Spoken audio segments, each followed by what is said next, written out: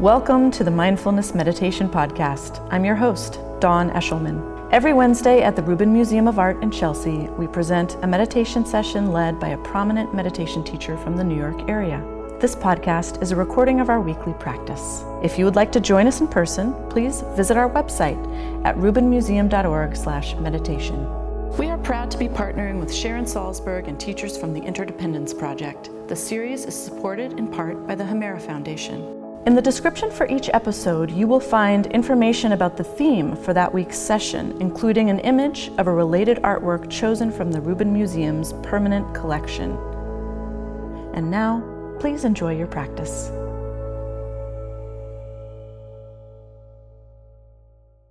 Good afternoon, everybody. Welcome to the Rubin and to our weekly mindfulness meditation practice. My name is Dawn Eshelman. It's great to be back here with you. How are you feeling about the future? Cheers from the front row. All right. I am asking because, as you may know, here at the museum, our future's looking bright. We are just about to engage on a year-long conversation about the future. Here at the museum, all of our galleries and programs will be exploring this idea.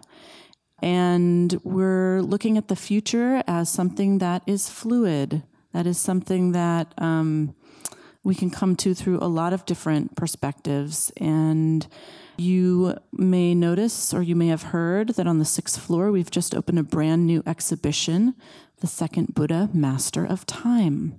This is all about Padmasambhava, known as the second Buddha, who brought Buddhism to Tibet and was a kind of a pretty magical guy. He could plant teachings in the future that were then revealed to the right person at the right place at the right time, and really was a master of time in that way.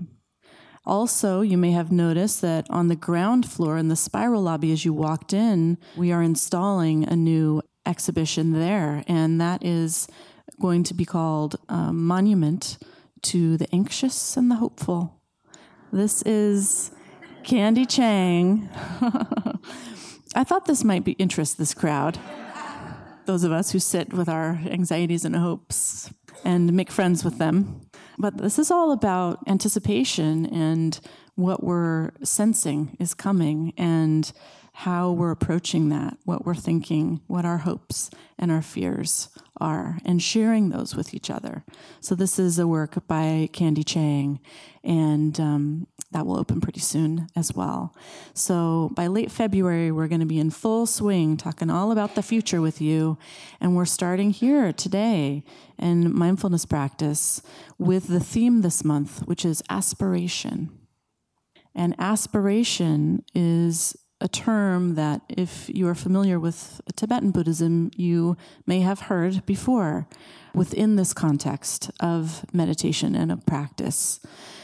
It's different than the idea of clinging and grasping and fixating on the future.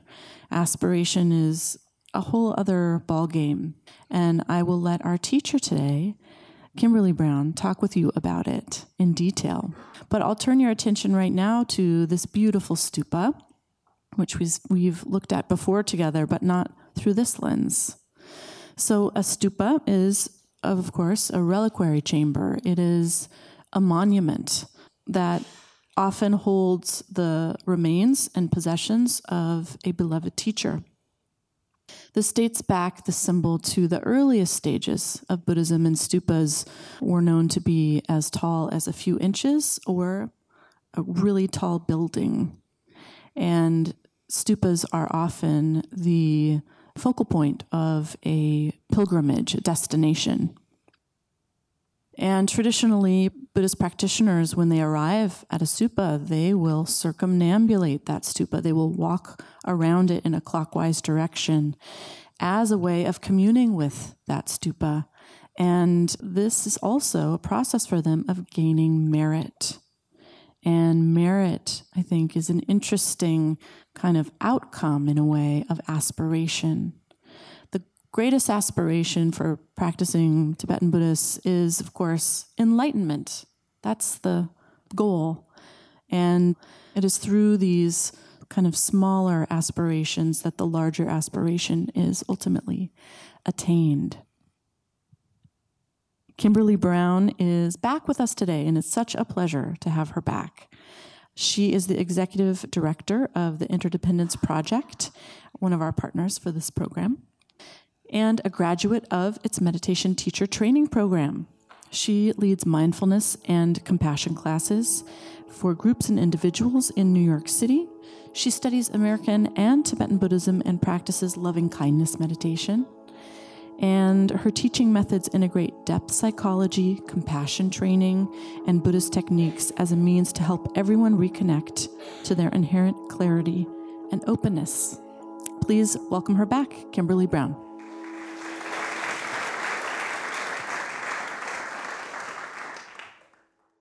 Hello, everyone. It is very nice to be back here, and it's great to see all of you. Dawn mentioned these stupas.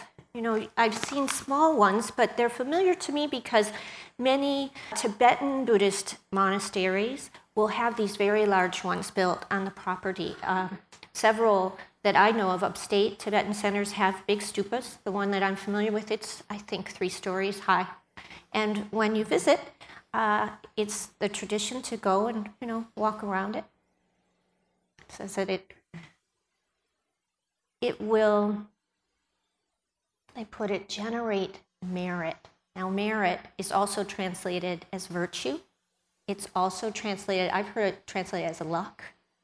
And it's said to be what arises from wise effort. Okay? And probably, I've heard a lot of modern Tibetan teachers call it potential. So it makes more sense. Something that we can share with each other and offer as an act of generosity, because we know that all of our actions have outcomes, and these outcomes can ripple into the future. So we were just talking about. So generating merit, the outcome of beneficial effort. Effort begins with aspiration. Aspiration is said to be one of the 4 supports for wise effort, skillful endeavor. Right? Now, I was last week reading somebody's biography, not a Buddhist teacher, but a different type of teacher, and they said that their aspiration is, may all beings be happy.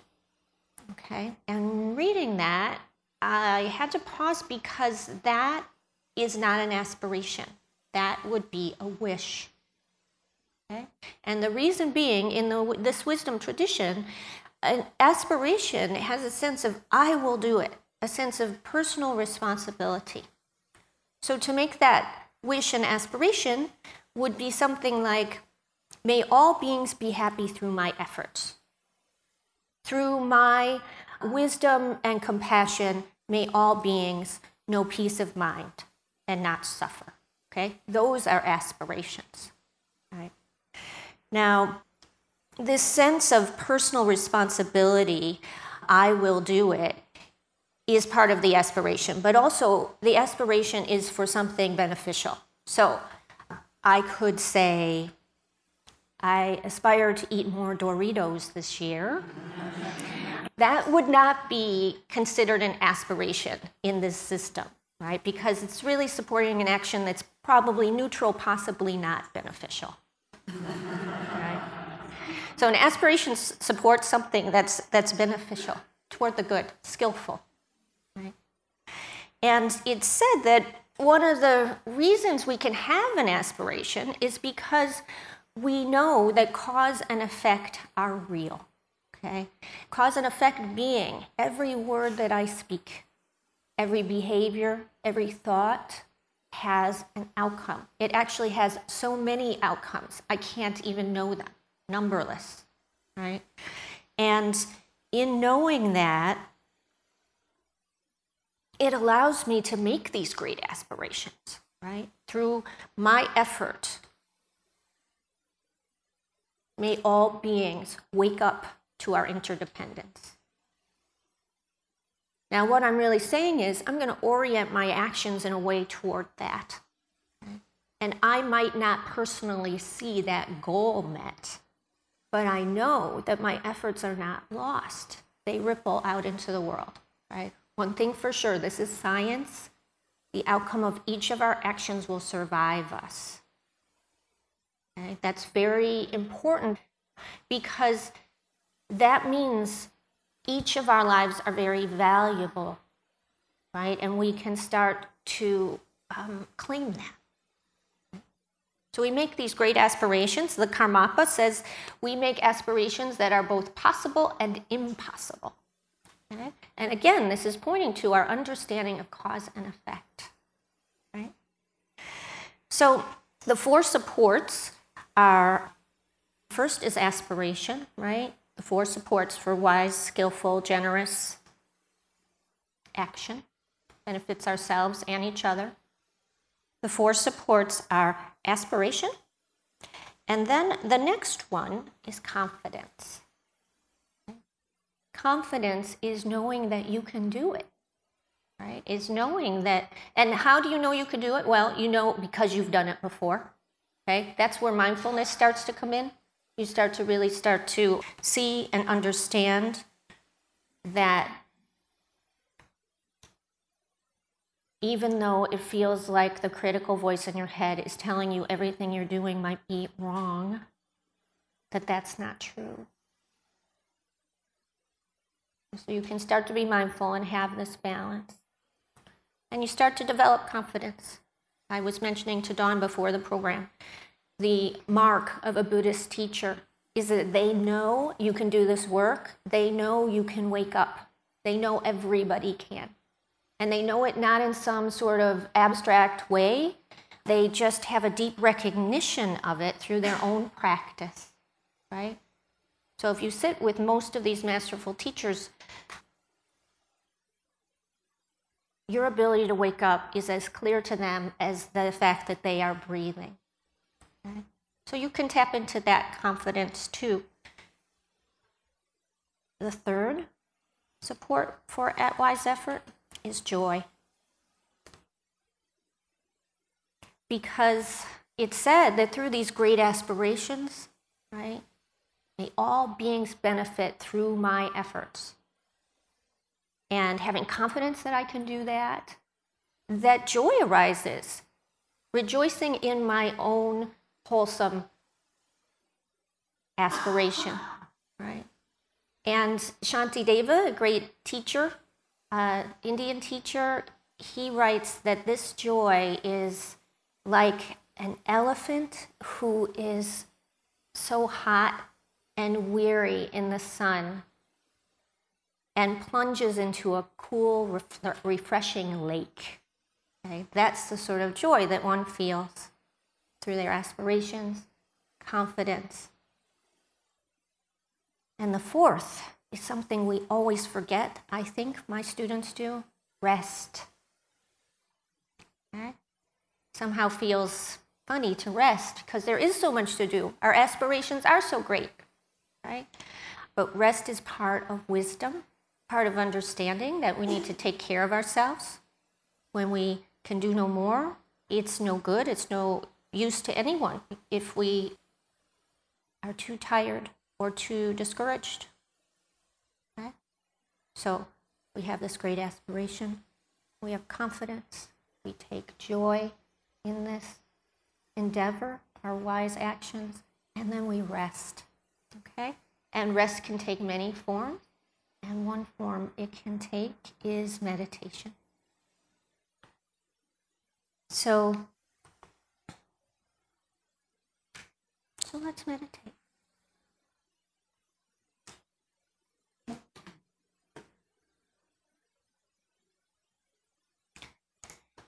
Now, if you're someone who usually keeps your eyes closed, I invite you today to keep your eyes open.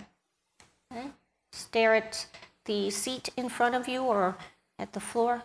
Just find one point and rest your eyes there. Okay? If you're someone who usually keeps your eyes open, you can maybe close them today. Finding a posture that's not too tight and not too loose. It's really finding this balance of energy between relaxation and alertness. Starting to come into your body, feeling your feet, noticing your seat and your belly, bringing your attention to your shoulder blades and the back of your head, feeling your forehead and your cheeks and your jaw, and allowing sound to enter your ears.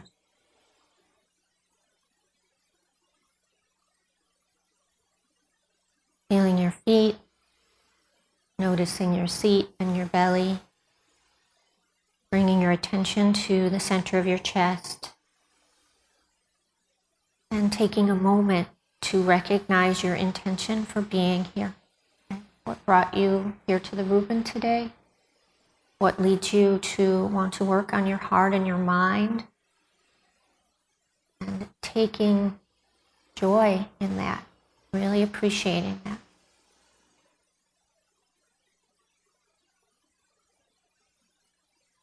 Feeling your feet, noticing your seat and your belly, bringing your attention to the center of your chest, feeling the back of your head and gently bringing your attention to your forehead and your cheeks and your jaw. Allowing sound to enter your ears.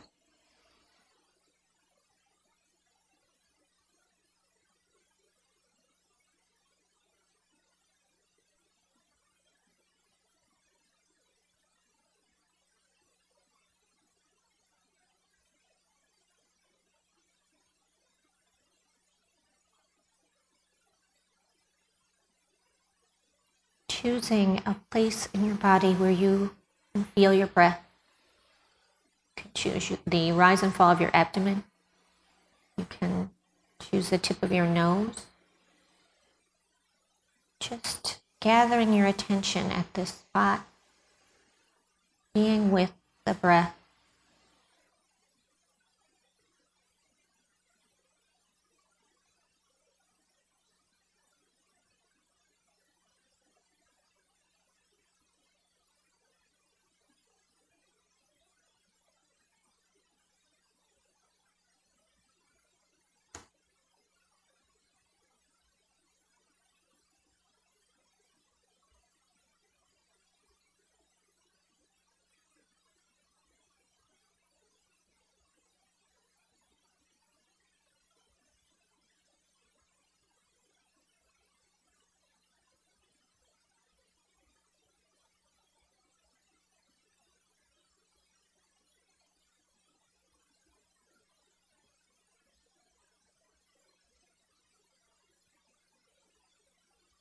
Noticing where your mind is.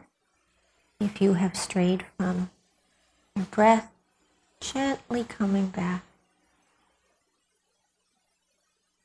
Resting your attention on your breath.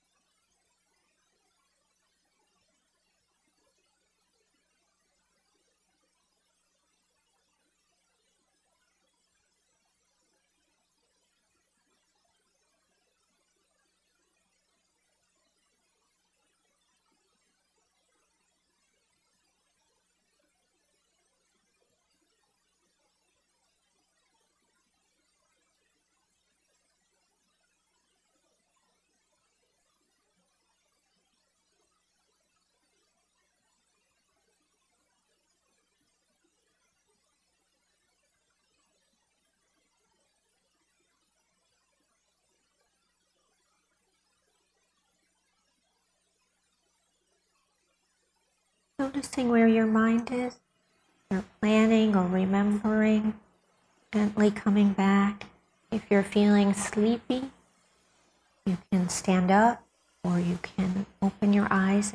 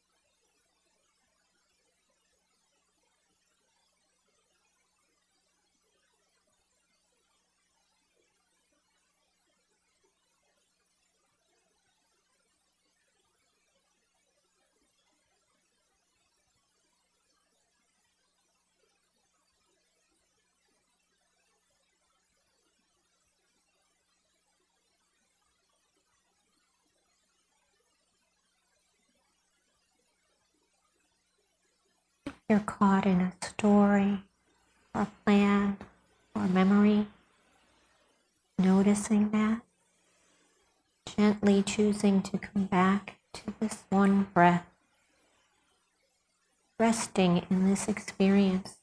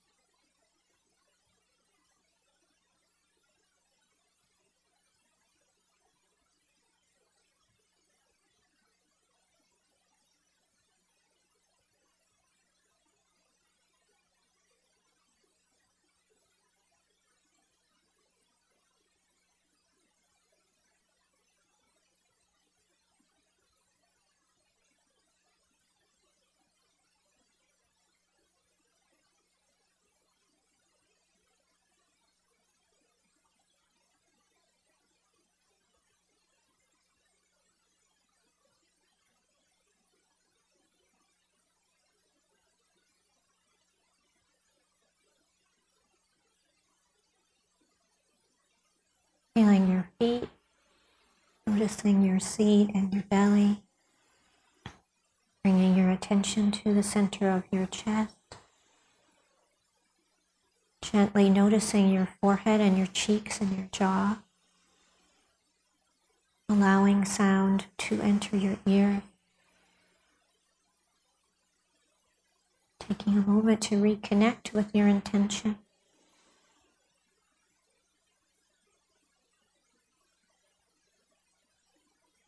Considering perhaps an aspiration for yourself. The teacher Shantideva has the most amazing aspirations, one of which is, through my efforts, may I be the doctor, may I be the medicine, may I be the nurse for all sick beings until everyone is healed. So considering how an aspiration could arise in your heart. Feeling your feet, your seat, your belly. Bringing your attention to your heart center, your shoulder blades, the back of your head. Allowing sound to enter your ears.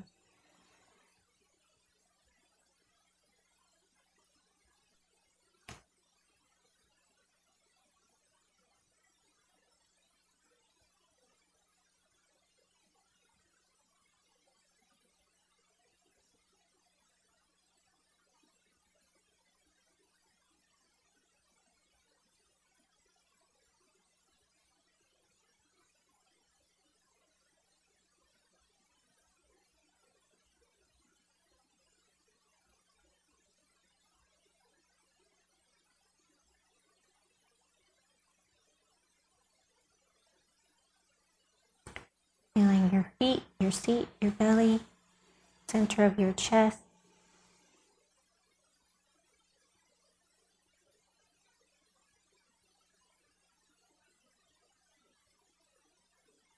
Take a moment to keep your seat and stop meditating, just resting in this moment. And just a second, I'm going to ring a bell. Please stay still until you can no longer hear it. And when it stops, if you'd like, you can join me in offering a bow to seal our aspiration today.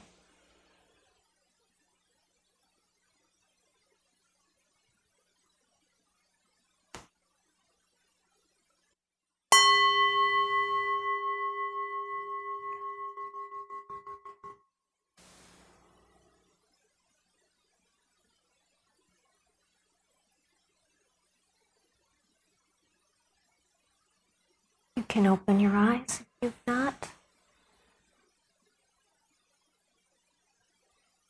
Thank you all so much.